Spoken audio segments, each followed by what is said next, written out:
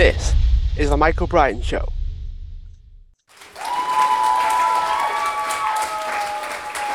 Hi everyone, welcome back to the show. And today I'm joined with Nicole F. Roberts, who's the Executive Director of Feed a Billion. She's a Doctor of Public Health and the co-author of Generosity Wins. Nicole, thanks for joining me. Thank you. Thank you for having me. I'm excited to be here. So before we actually went air for the show, you were so passionate about trying to redefine what generosity is because it has a lot of misconceptions. A lot of things have changed over the years. So, what's the most up-to-date description of how being generous actually shows up for people?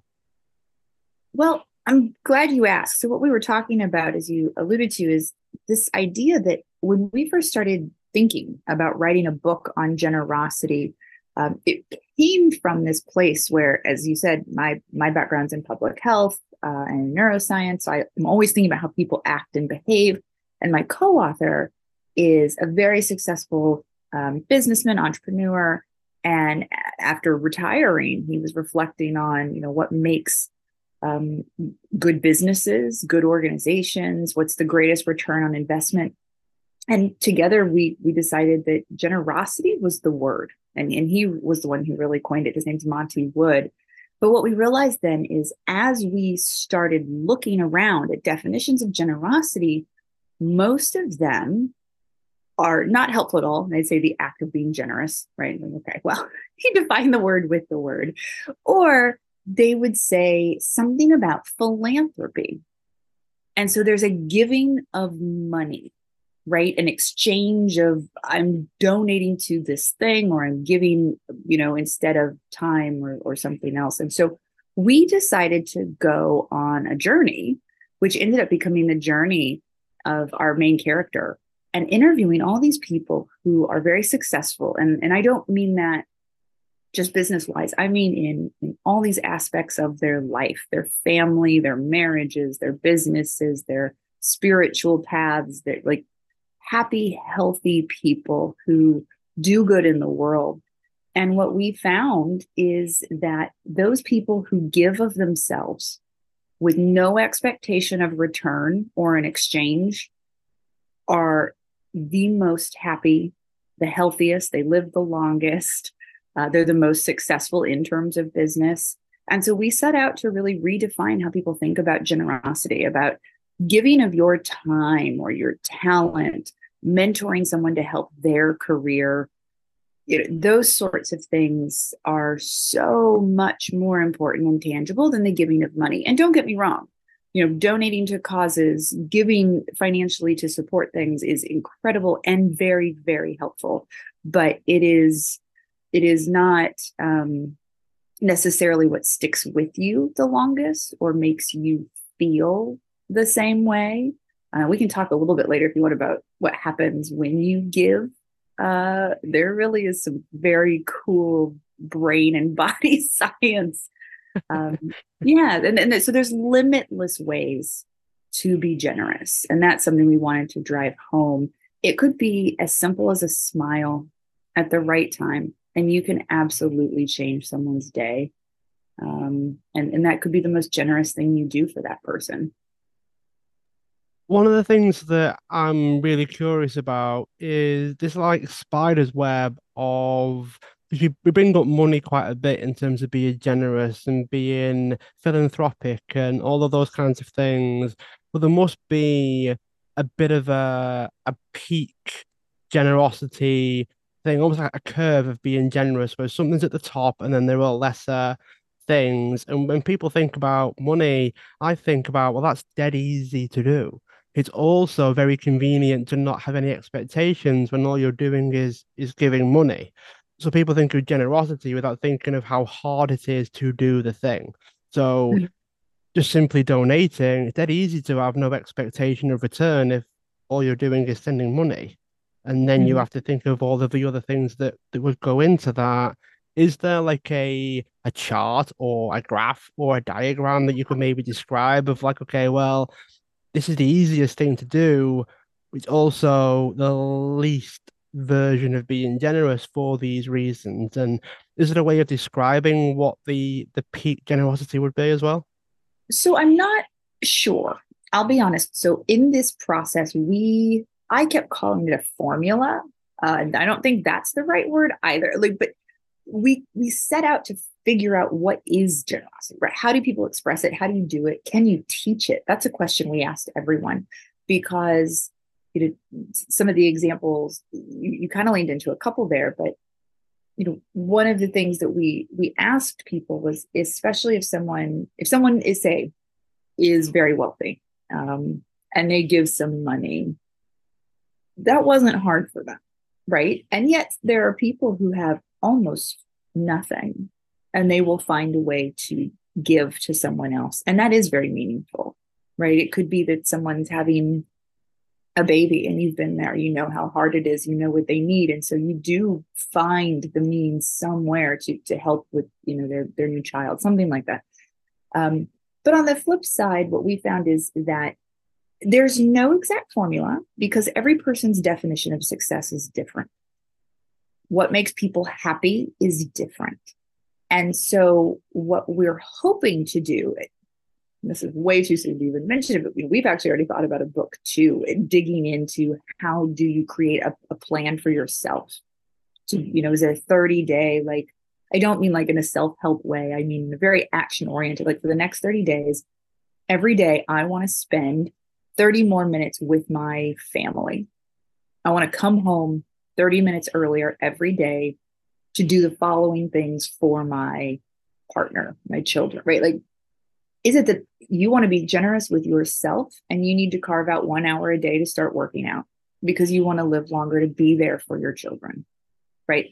Self generosity is just as important, right? If you're not taking care of yourself, you are not operating from a place of abundance where you can give to others. And that's emotionally, mentally, spiritually, financially, all those things. So there is no peak that I could confidently speak to. There's no exact formula.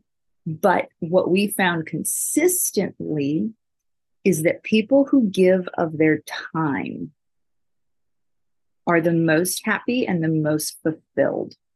And they use synonyms, lots of different words, but they all talked about karma in a way of, by giving of your time, whether it's to, well, like the example I just gave, whether you cut out 30 minutes here or there to help it could even be your spouse, right? It could be your children, it could be yourself, it could be, when you take time, especially to give your ear, your voice, your thoughts to someone in need of that, what carries with you, the brain activity, the excitement, the long-term sort of really like a glow that exists with you and them is the highest. So very broadly, I would say giving of your time. And it's also the thing we can never replace, right? Every moment that passes is gone. And so when you dedicate that to someone else in any form, I mean, there's no greater giving of yourself.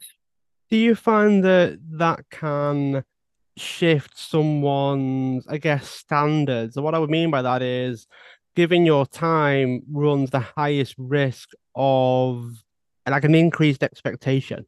So if you give your Mm-hmm. time versus something else, it raises the stakes. And every now and again, I have moments when I would be as generous as I think that I am being, and then I have to start wrestling with my own thoughts of no, no, you can't do that while Mm-hmm. having these expectations.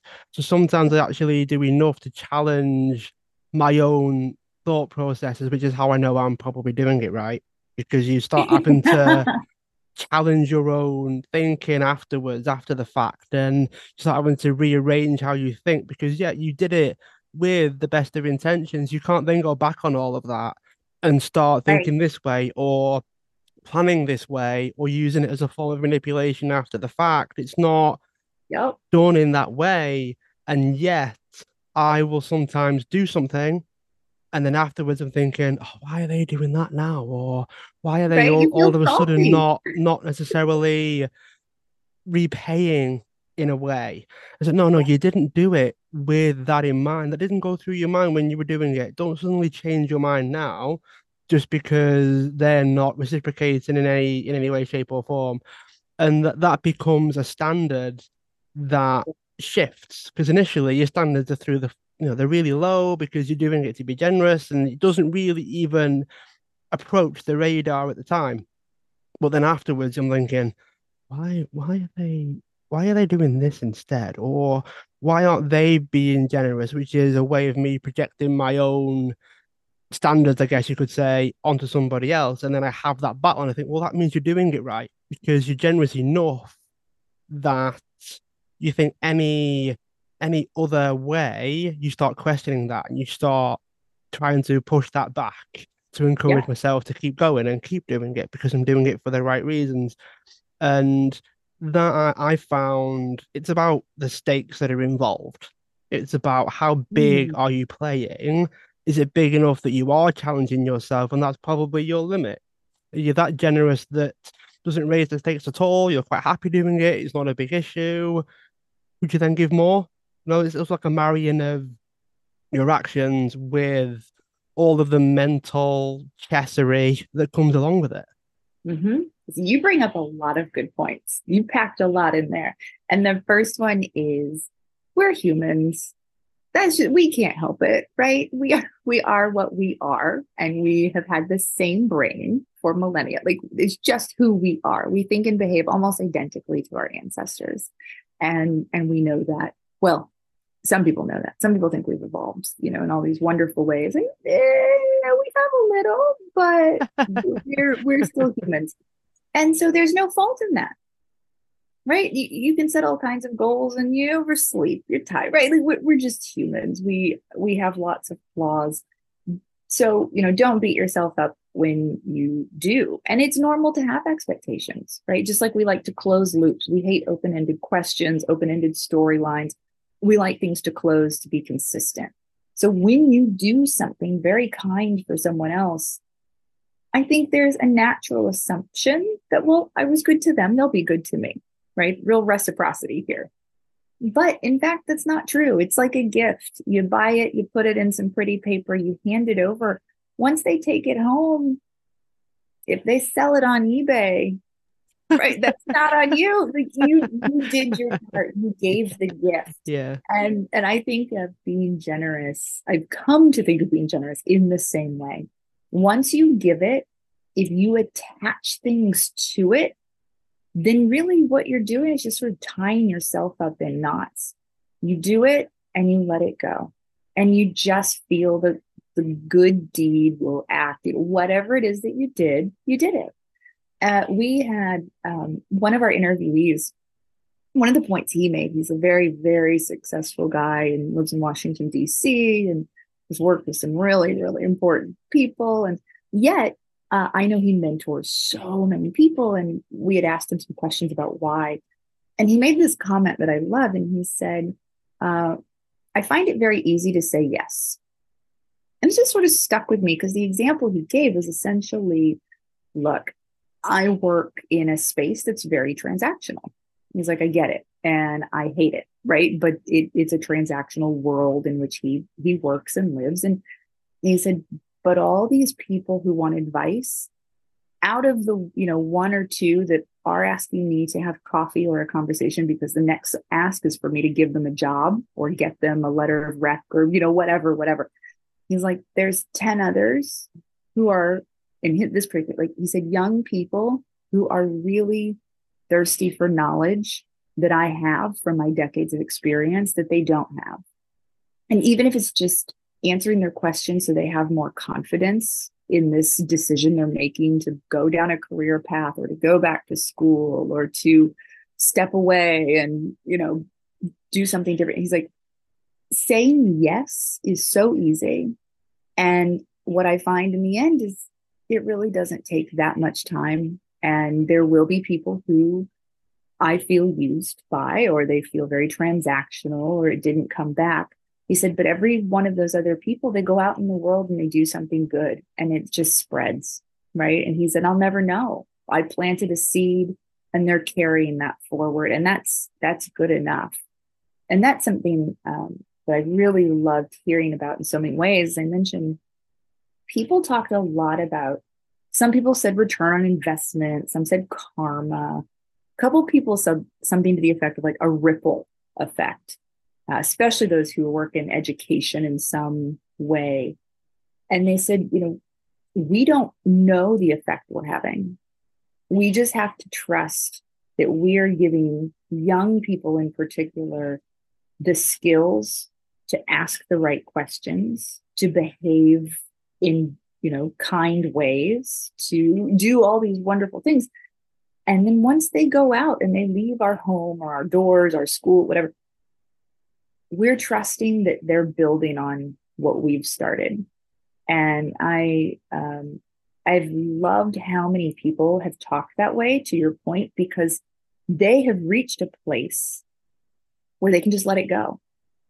And that's part of why we were saying, well, how do you teach? Can you teach that? If someone has grown up having, someone who grew up in, say, a situation where their family was in some difficult place, right? And they don't have guardians or parents who are present or demonstrating generosity. If those aren't things that are learned behaviors, if you don't have them demonstrated for you, if everyone in your environment is working from a place of great need, how can you learn?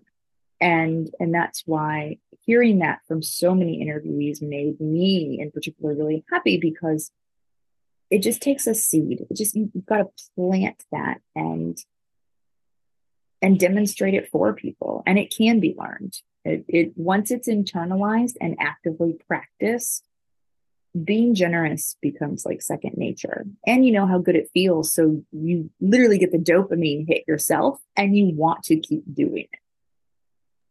What I would love to know as well is how do they not justify it, but how can they keep doing what it is that they're doing, knowing that they let it go, knowing that they don't really know the effects that they are having, while also mentioning karma? It seems like a bit of a Mhm. disjointed thing where they do it for the karma, they do it for the unknown reciprocity that happens at some random point in time. Do they then look track back and go, oh, that had something remotely like the action that I took 6 years ago when I helped a duck cross the pond somewhere, and now all of a sudden they're fathering three of my kids, and it doesn't. It's a bit funny, I know, but it doesn't actually make a whole lot of sense unless Mhm. hopefully there's an answer to this where how do they actually connect the dots in a I way don't that's helpful, because it seems like a weird level of addiction if they're constantly doing it while also convincing themselves that they're going to get it back in some. It's almost like a gambler's fallacy where like 9 out of 10 you lose and you've done nine, right? And you think, oh, now is the time, and it's not true, but they've convinced themselves that it is. That's a really good question. And you're right, there's a bit of cognitive dissonance there. Um, I think the best answer I have for that, because I can't speak for anyone else, right, is that a lot of these people that we interviewed and people that we've talked to, and even looking at like the 90 years of the happiness study that Harvard's done, when you invest in being generous every day, you just expect good things to happen. You expect, it's not a one for one. Um, in fact, if you read the subtitle of our book, it says superpower, which may sound a bit cheesy at first glance, but I think it gets a bit to your previous question and this one. Humans are the only species on Earth that is truly generous. We see generous, I promise I'm getting your question. So essentially, we see generous acts and behaviors in primates and in a few other species. But even then, it's within, say, family. So take, like chimpanzees, for example, they'll be very generous. They'll share their food, they share their shelter, they do all kinds of caretaking. There are two babies, the pack takes care, right? But anyone outside of their family, tribe, cohort, whatever that is, they'll just as easily kill another dominant male that's infringing. Whereas we, to some of the things you've been asking, we may be a little goofy about how we think about it, but in the end, we will give to another human, to an organization, to people that don't look like us, sound like us, believe what we believe in any way. You look at a natural disaster, right? And that's a place when financial donation goes a long way. People will give endlessly of themselves to help others, and they don't expect to end up in a natural disaster themselves where they're counting tit for tat. Well, I gave this, someone else should be bringing this. They just assume I'm helping fellow mankind and it's going to keep our civilization going, whether I'm here or not. And it'll make sure that my children have a place to live, my grandchildren, my whatever. And so I'm not sure if that's an exact answer. I meant to answer, but in the end, the way we think it is a bit convoluted. And I get your point that you do, by assuming good things will come back to you, you do have an expectation, but it's not an individual act sort of expectation. It's not a this for that. It's not, to your question earlier, I was very kind to this person and now they're being a jerk to me, right? It's very much like, well, that's their choice, but there are plenty of other people who may hold the door for me. They may keep the cab and or the elevator and let me catch it. And they're, we're all just sort of paying it forward. I think it's a bit of a reframing, if you will. And it is, I think, a superpower because we are not only unique as species, but also as we head towards this tech world. In fact, in the book, it was our last edition right before print. And I fought it. I'll admit, my co-author was all for it. I fought it. He asked ChatGPT if it could be generous or what generosity was. And of course, we loved all the stuff that it came back with. And I said, oh, goodness, like we worked so hard, months, interviews, research, all these data sets, to write this book. And ChatGPT is just kicking out answers. But then what he did is he asked ChatGPT if it could be generous. And it said, absolutely not. It does not have any of the characteristics of care or thoughtfulness. It has no civilization to keep going. It has no generation to come next to think about. It has no friends and relationships and trust building. So he gave this whole list of reasons of why, again, generosity separates us from other species and it separates us from tech. One of the things that I actually really like about when you asked AI whether it could be generous or not, a lot of the things that it came back with are like the anti-human aspect. So all of the things that it's saying that it isn't, we generally are if we put our minds to it. I also like it because some of the most generous things that I do, I don't have the same thought process as some of the other acts that I have. So there are some things that I do where I'm playing the mental chess that I described before, and there are other acts where I don't have that. So the acts are similar in nature. They're not exact, of course, but there are some actions that I do where I simply do not think the same way. And I can't explain it. Just things that Can you I give me an do, example? and my head just jumps straight to, it'll all work out, it'll be fine. And then there are other actions where I have some element of thought process that I have to shortcut before I start imagining like torturing them until they do pay me back. And I think that can be quite interesting, but also I found that sometimes it's like the only people that can hurt you the most are those that are closest to you. The people Sure, because that you care. have the emotional connection to, they You are the care what you best think. experience, and then the potential for the worst experience as well, in terms of like your mental state and your thought processes and all those things. Because the connection's so much stronger. And yet Mm-hmm. it's the connection that also breeds the generosity as well, because you care, you're thoughtful, you're considerate, you think of them versus you a little bit more because you care.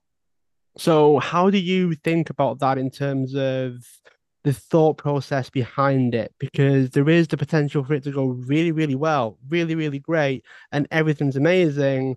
We also have that dark side of, but it could tip over because you have this assumption that the care is both ways, the Right. consideration is both ways, the thoughtfulness is both ways So this, in the way it would come across.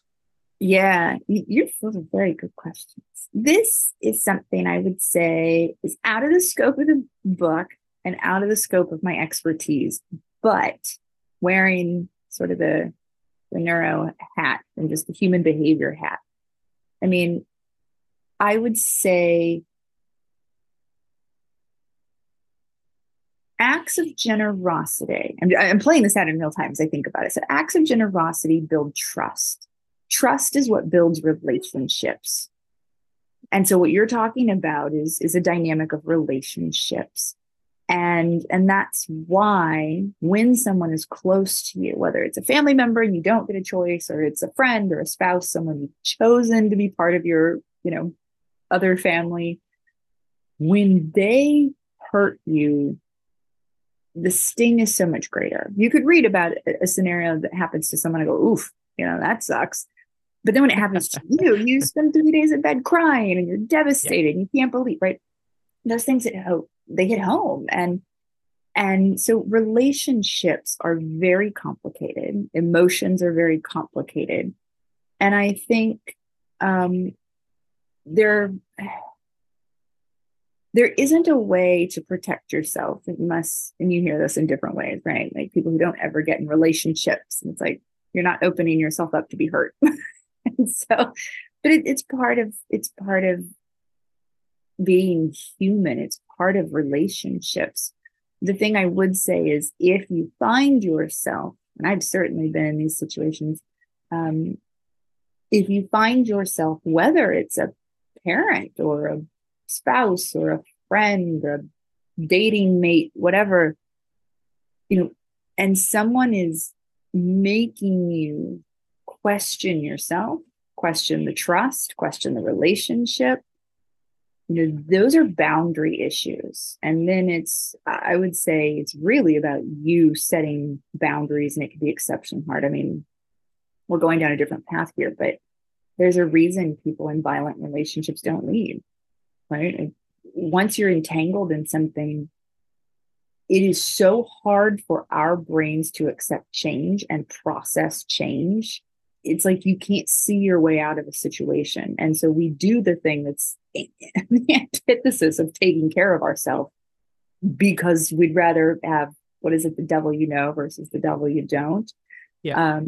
So again, I think that's definitely, I mean, I know it's definitely outside the scope of the book and my work in particular, but I think just knowing people, it is really, there's work to be done then about reframing, resetting your boundaries, your expectations, what you accept is right and wrong. And it can be really scary and hard to break or step away from, or, with family, it's often just keeping them at a distance. And on holidays, you gotta do whatever you got to do to get through that holiday dinner.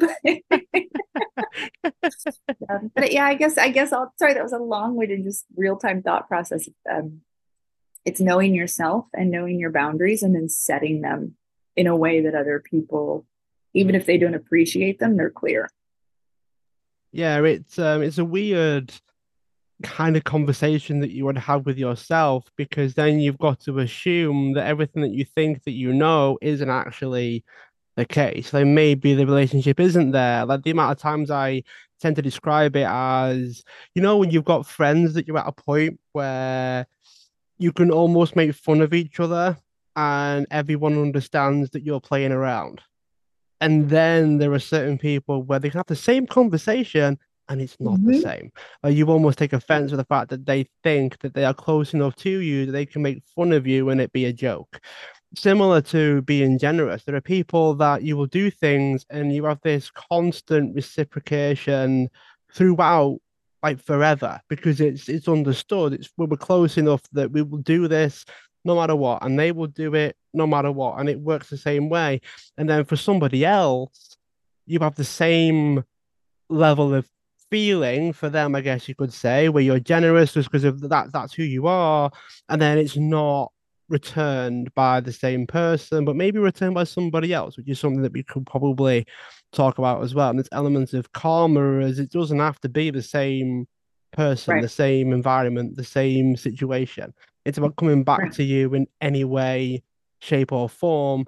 But sometimes Exactly. it is about the closeness and the mutual generosity in that similar to that the whole joking around thing, it's about Mhm. how it's received but then returned as well in a sense of sometimes they do things for you, sometimes you do things for them, and it is what it is because it's something that you're close enough to each other that you have this mutual understanding Yeah, I almost. think that's really important. So you just brought up something that I hadn't thought of, and I have an example from this morning, and it's about it's in the vein of like people are also generous in different ways. And so the my husband did something this morning that until you just said that, I did not think of as generous.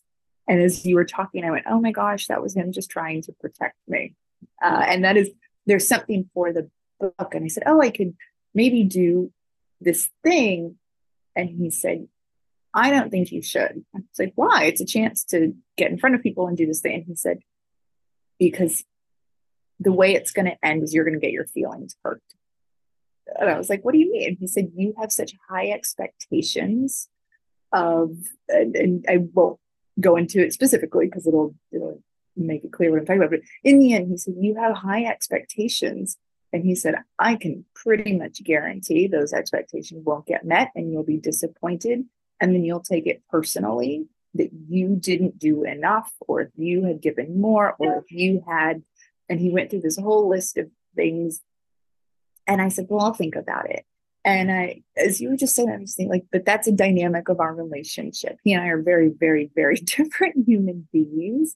And I often don't think of him as being generous, but he's not in the same way I am, right? Like the way I express it. I hate the love languages, but in its own way, it's about how people express things differently. And as you were Yeah. talking, anyway, sorry, it just hit me. But I was like, that was really his kind way of saying, I don't want you to get hurt. I don't want you to feel negatively. Let me, let me protect you from this potential thing that I think is going to hurt you. Even if you think it's the thing to do, just be aware, at least lower your expectations. It's what it's Yeah, also it's definitely a strange one, isn't it? Because everyone would express it differently as right. well, which actually makes you almost go against the whole hierarchy scenario. Because just because it's Yeah. the peak state for somebody else, it might be not even in their thought process that they would do it. Like for some people, giving money, use money as the example, because people do donate quite often.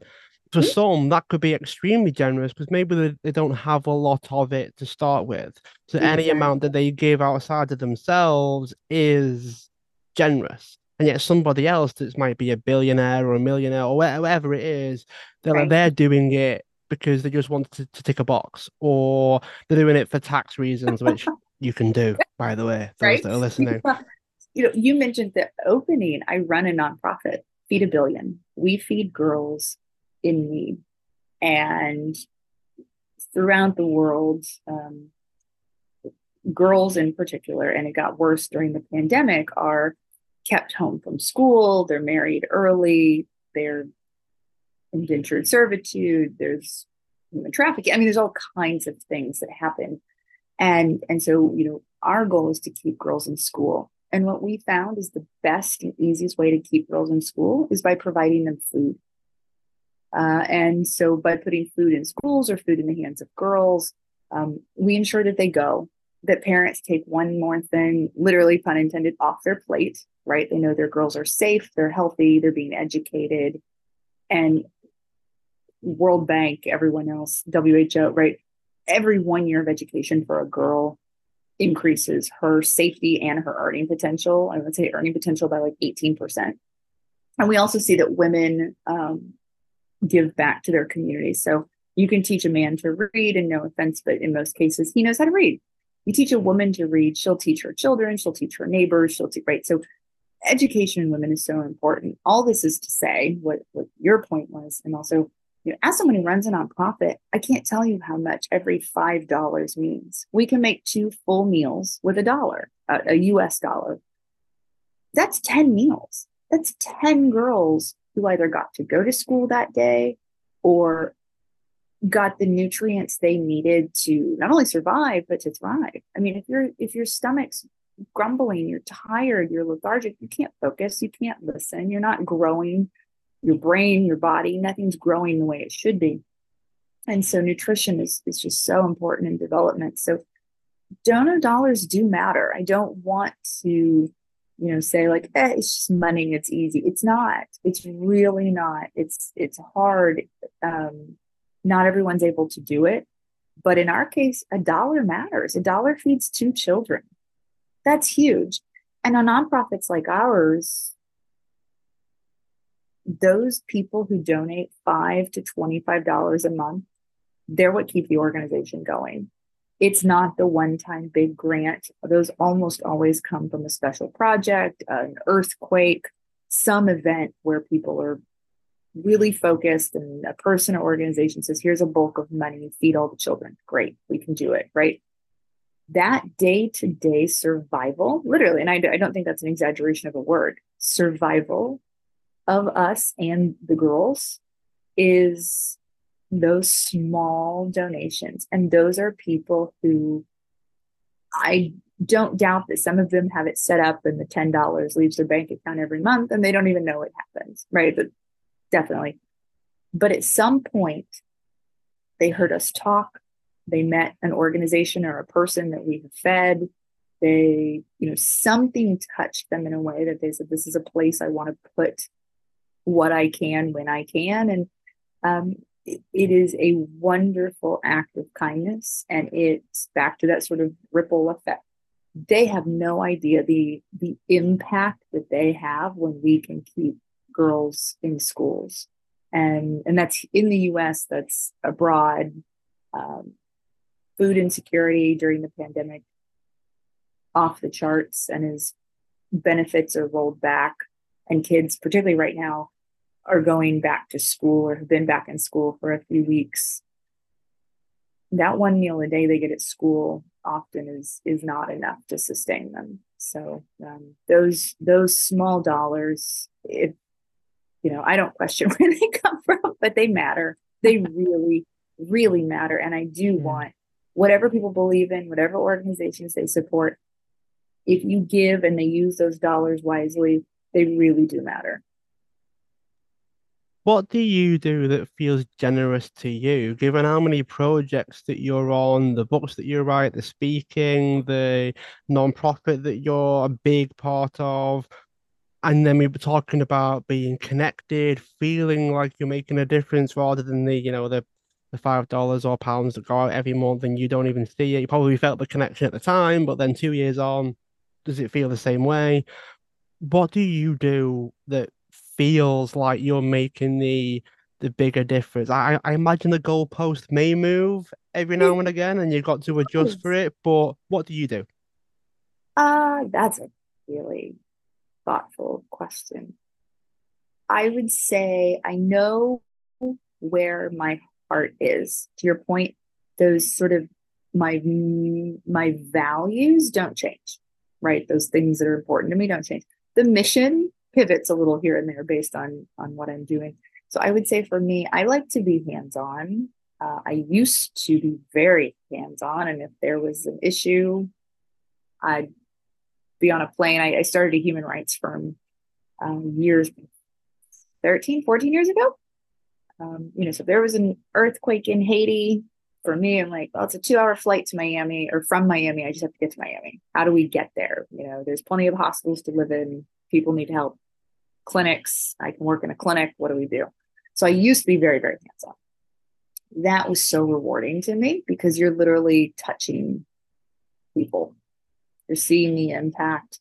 To your point earlier, right? There's a little bit of selfishness there as well because I'm able to touch and see the impact, right? So I'm getting something in real time in return. I got married a few years ago, and I just had our first child, and that's obviously gone out the window. I can't hop on a plane anytime I feel like it. I'm here. The pandemic as well made international travel difficult.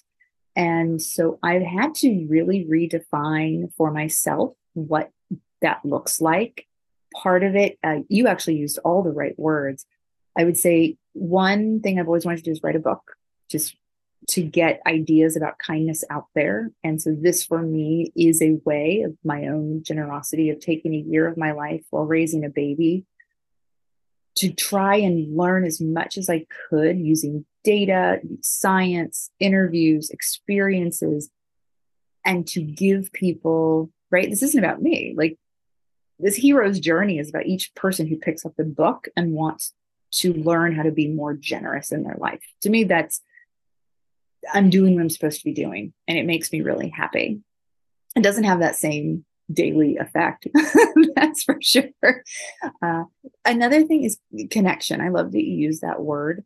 I have learned over the years, my greatest high of sorts is connecting people. And I know that sounds kind of weird, but I truly believe one and one can make 50. So if you connect the right two people, they can start a movement. They can build an empire. They can literally move mountains if you introduce right people, right organization, whatever it is, because people have such different skill sets. But if you can align people's passion and work ethic, like, it's off to the races. And that to me really fits in with our definition of generosity, in that I don't expect anything from it. They're not going to hire me and name me CEO of whatever thing they make, right? That I just know that because this person has a background in X and that person has the ability to do Y together, they can make whatever the thing is that's really needed. And once they make it, the world gets better. Like, to me, that is just, I love connecting people. It makes me so happy. And in the same sort of lane, but different, I like connecting people to ideas. So I envy you and your podcast ability. I let mine sort of, it didn't die. I had a baby. And so I stopped being able to record all the time. Yeah. But I started a podcast and I want to get it regoing. It's called the Global Good Podcast. And again, cheesy name, super altruistic. But the point is, having worked in so many countries, I know so many people who are not famous. They're working on shoestring at best budgets, doing remarkable work. But they're the kind of people who are so busy doing the good work, they don't have time for promotion and media and marketing. And they particularly don't know how to get in front of, high income country audiences. They're running a school in Bangladesh. They're, running an eye clinic in Rwanda, something like that. And so my goal in that was to connect people. And I just thought, well, if every week I could interview someone doing the hard work, the real shit that matters, that's just not pretty, but they came up with a model, a plan, or whatever, and they're doing it. If I can talk to them, interview them about their passions, their purpose, their impact, and just put it out in the world, you never know what happens. It just takes one listener to donate or to volunteer or go, oh my gosh, I know an organization that does that. I can just connect them. And that was the back end goal of every episode, was to provide 5 links, whether it was an article to learn more or the email of the person I interviewed, whatever it was. The goal was, here are 5 ways to literally connect to the person or place or thing I just interviewed. It's really interesting that you bring up altruism and the podcast as well, because I wonder if there's a distinction between all these things like kindness, generosity, altruism.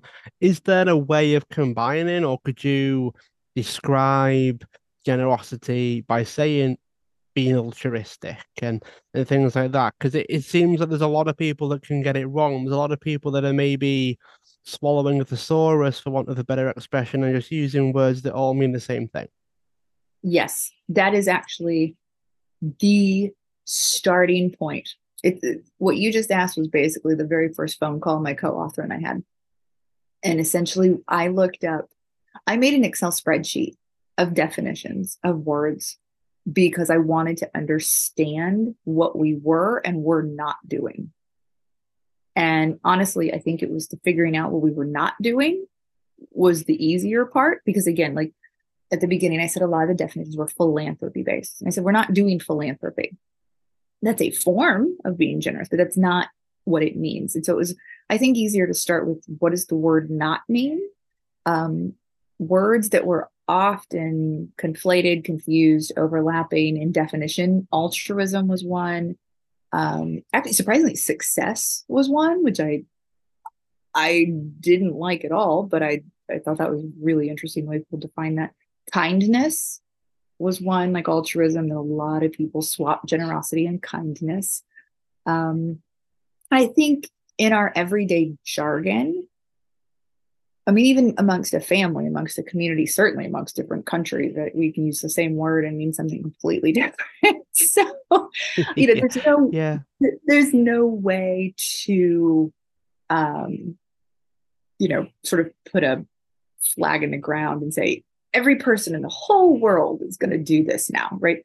But for us, it was important to define generosity. And in fact, we opened the book with 5 definitions. And the first one is just generosity. And it's any act of kindness or support given with no expectation of exchange or return from the recipients, and that there are limitless, meaningful ways to be generous. We left it simple and broad, but yet tried to put some parameters, particularly around that thing that we talked about at length, about no expectation of an exchange or return from the recipient. Was there anything that surprised you about Hmm. being generous? Maybe something that after you wrote the book or you compiled all the information, you were thinking, "Oh, that's really interesting. I never quite thought of that." Or as a result of writing the book, have you had to shift things slightly? What have you learned from the book? Has there anything take you by surprise? Oh, a lot of things took me by surprise. As I said, the first example that comes to mind is the one I gave, which is the AI. I mean, we were literally going to print, pose the question, and my co-author said, time out. And I was like, absolutely not. No. uh, and then we decided it was so important, it was worth going back. But you can imagine, at that point, like a 250-page book, to work in an entirely new concept about technology. It's not like you just add a page at the end. You don't just like sticky note it in there, right? Like we had to go back and thoughtfully incorporate. And in fact, we interview a guy who's in the tech world and sold a company for $1 billion in the tech space, and reached out and said, let's talk about this. We didn't think about this at the time, but also, we were writing the book and had just finished when Chat GPT and all the other open AI options just exploded onto the scene. Had we gone to print a week sooner, there would be no technology in the book. I think it's such a blessing that it happened the way it did, because it really made us rethink tech in the future. And we happened to have an interviewee who's an expert in it. And we were able to close out the book with his interview. We literally shifted chapters around to tell that story, we thought, the right way. What else surprised me? Honestly, hearing people's stories, which is, I feel like that's kind of a cop-out answer, but it's the truth. We included 12 interviews in this book. Each person brought something so deeply personal about their life and their experience that I think 3 of the interviews, I was crying, tears streaming down my, like, because they were telling me stories about acts of things that had happened, good, bad, and otherwise, that changed how they interacted with the world. And um, I was so surprised that people, in some cases, some of the interviewees I know, a couple I know really, really well.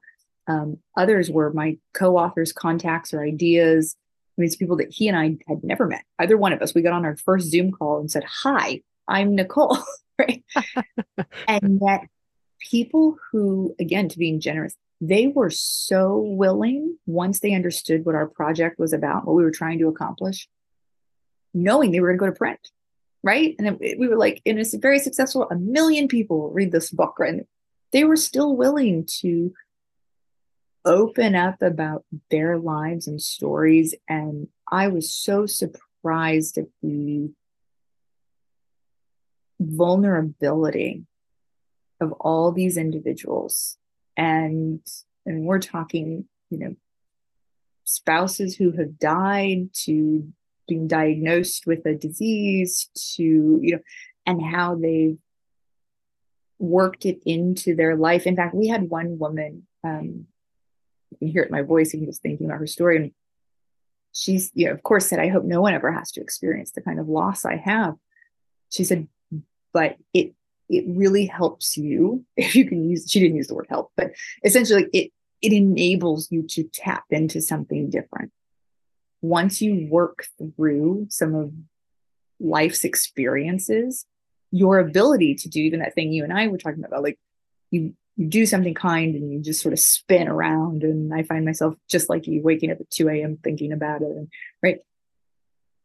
The way she described things was like, there are certain events that happen that doesn't become something that keeps you up at night.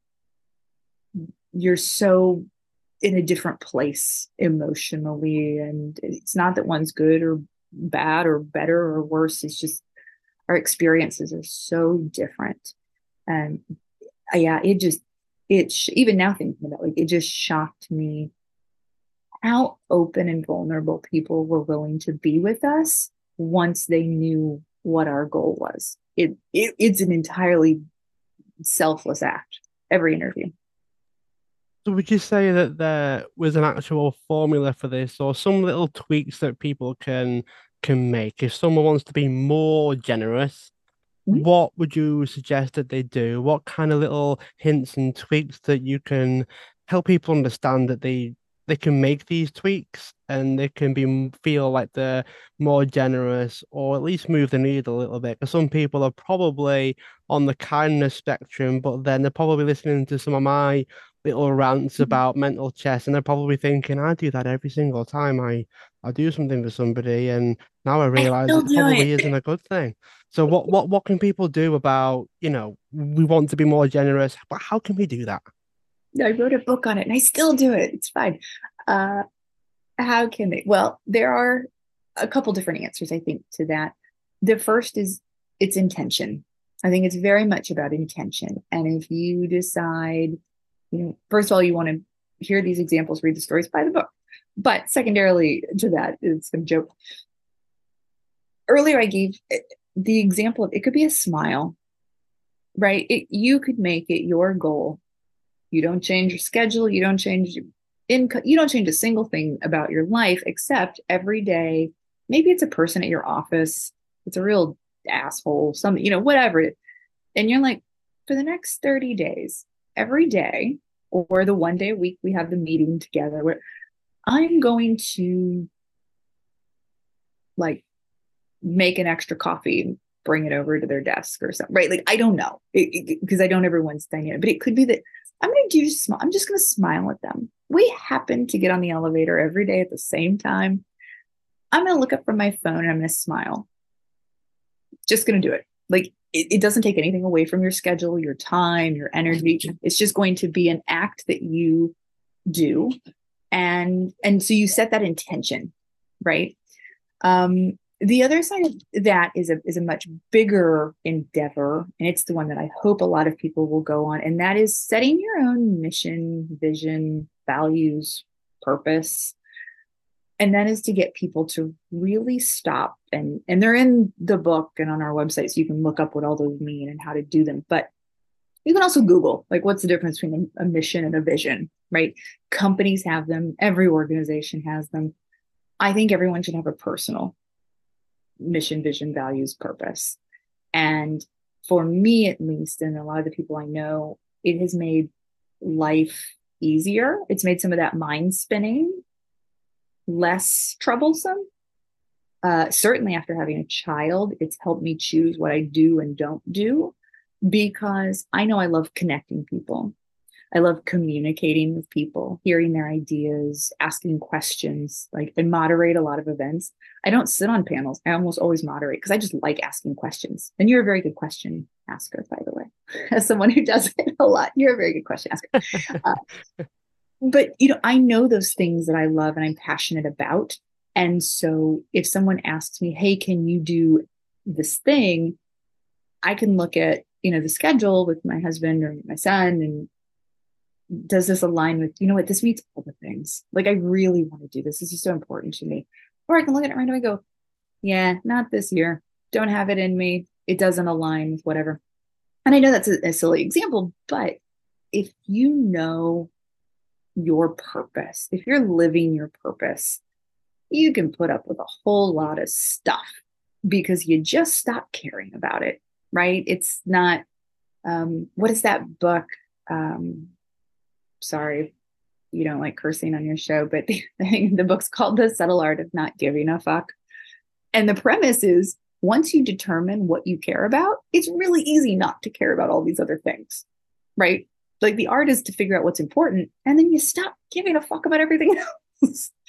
And so, once you set your personal, even if you have to write them down on a piece of paper, your values, your mission, your vision, your purpose, and those, whether it's in your home, your office, whatever it is, where you're practicing those every day, it's so much easier to always give from a place of giving. Because then, like you mentioned earlier, you give knowing you're in your comfort zone, right? Like, I know I can give this much, but my family at the holidays, where they expect too much here, I can't give that much. It sucks me dry. My well goes dry, and then I have nothing left to give to my own family, right? Like, so you've got to find what's important to you. And we hope a lot of people will use this book as a means to really revisit, or for the first time, define their own mission, vision, values, and purpose.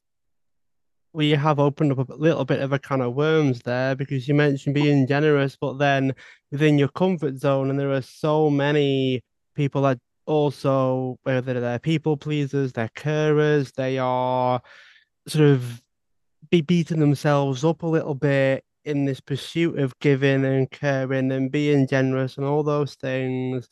And I know we can talk about boundaries until we're blue in the face, Right. but have you got any kind of solution for these people? Because they're probably burned out, they're probably struggling, and yet they can't wrap their head around, but they ask, and I just can't say no. I actually think, And it's things like that.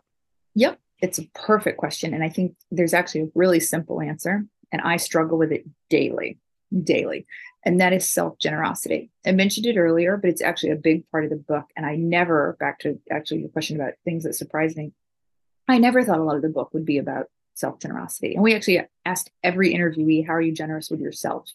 Because what we discovered is that, as I said earlier, if you're working from an empty place, you don't have anything else to give. You become resentful. You are tired. You're worn out. You have to take care of yourself, whatever that is for you. And so we define self generosity as any action that one takes that moves them closer to becoming the person they aspire to be. And we wanted to be very clear that overindulgence is not self generosity, right?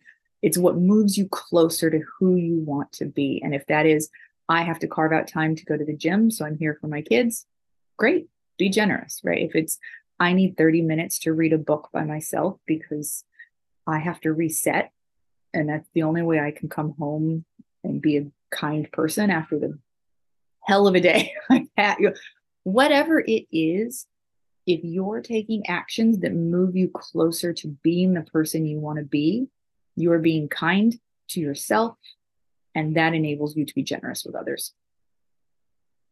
I do It's get the really impression. important. Yeah, it's almost like they kind of forget that part of it as well. They just kind of keep going. And then I kind of picture it like it takes more to build yourself up if you, in air quotes, let yourself get to that point. Like if you Right. do something a little bit every day, you don't need to take a day off or a week off or go away for a month in the mountains somewhere because you stretch yourself to the point where you can barely think anymore.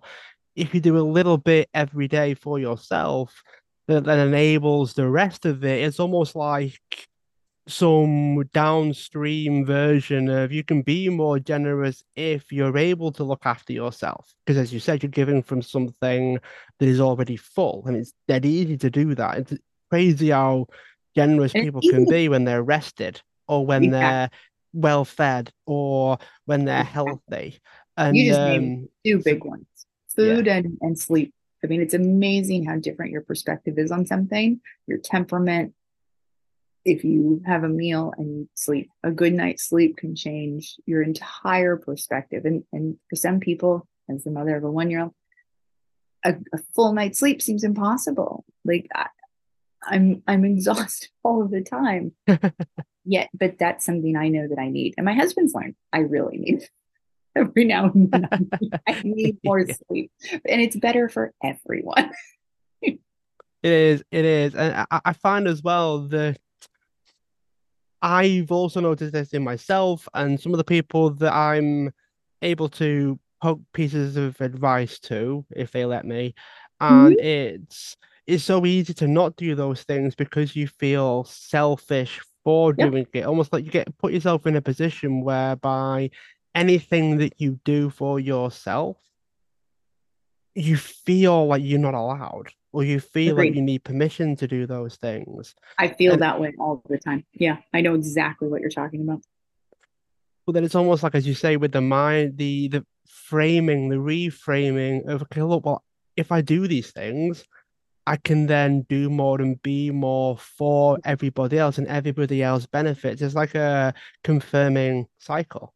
There's a saying, I know a lot of people don't like it, but I do for this reason. And that is when you're on an airplane and they always say put on your face mask before you assist anyone around you.